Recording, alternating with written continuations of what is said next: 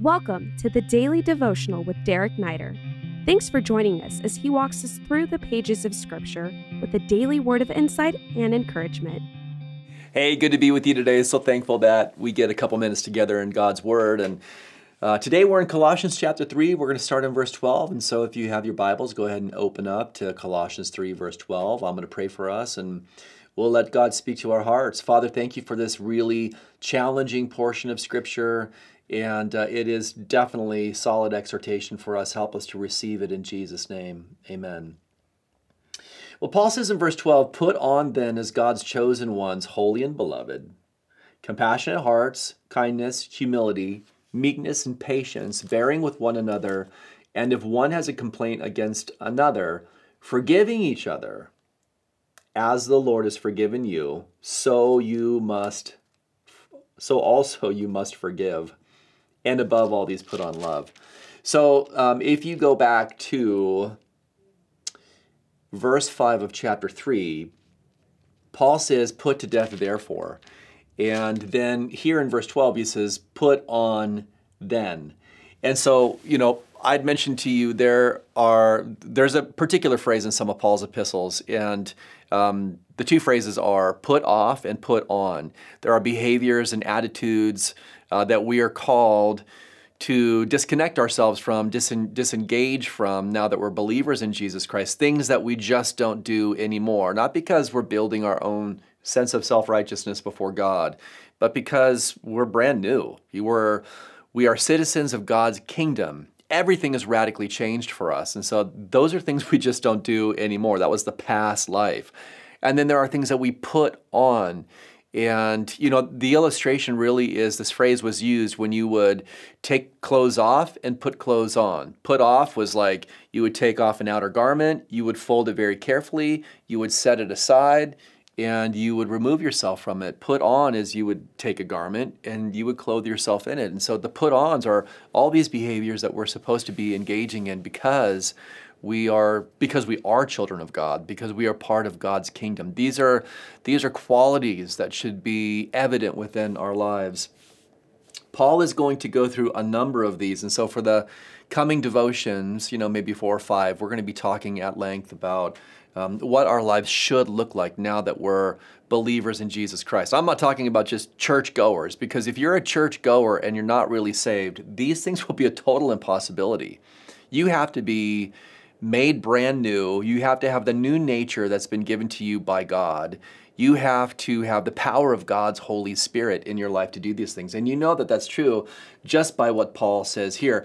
I'm not going to talk about this necessarily today, but I love how he calls us chosen ones. We're chosen ones, holy and beloved, loved by God, set apart for his divine purpose, and selected by him. Man, that in itself is just great news.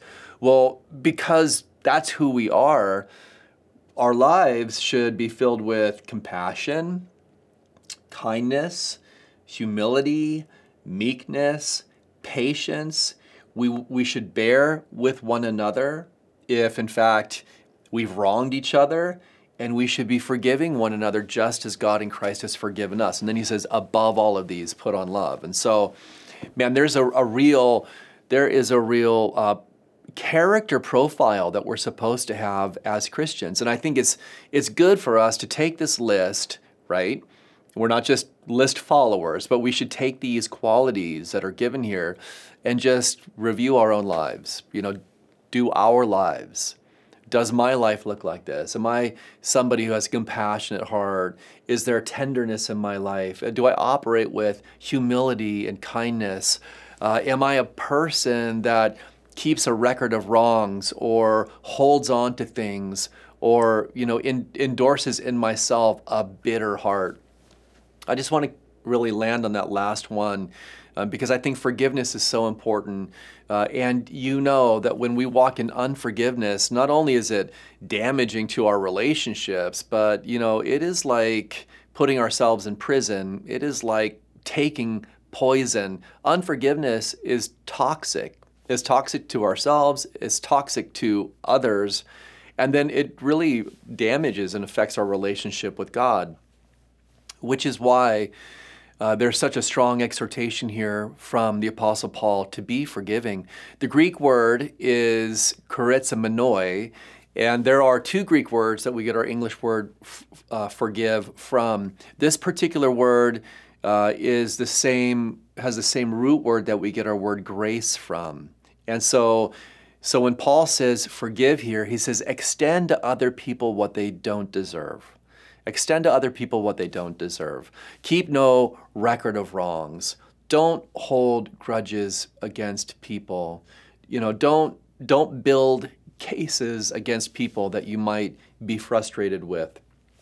Be willing to extend to others. And check this out. This is what he says. Exactly what God in Christ has extended to you. I think it's important for us to ask the question, well, what should forgiveness look like? Because you're definitely not going to get a good picture of it as you look at the world and even sometimes at other Christians. And so Paul lays out, well, the picture is this. You know how God forgave you in Christ? You know what that looks like? Just that total generous, gracious, unconditional forgiveness, just like that. You should forgive other people. Finally today, I just want to remind you that when Jesus instructs his disciples on how to pray, that's how he ends the prayer. He talks about how we should forgive one another, because if we don't forgive one another, then why would we ever expect God would forgive us? Today, let's walk in that forgiveness. If there are things you've been holding on to, man, take it to the cross, let it go, and start fresh with those relationships that you've been struggling with, and watch what God does in a miraculous way. We hope this podcast has ministered to you. If it has, we welcome you to rate it or leave a review. If you would like to stay connected with Pastor Derek Niter or find many more teachings, please visit awakenlv.org. Click Visit and then choose Pastor Derek Niter. These links are also in this episode's description. Until next time, God bless you.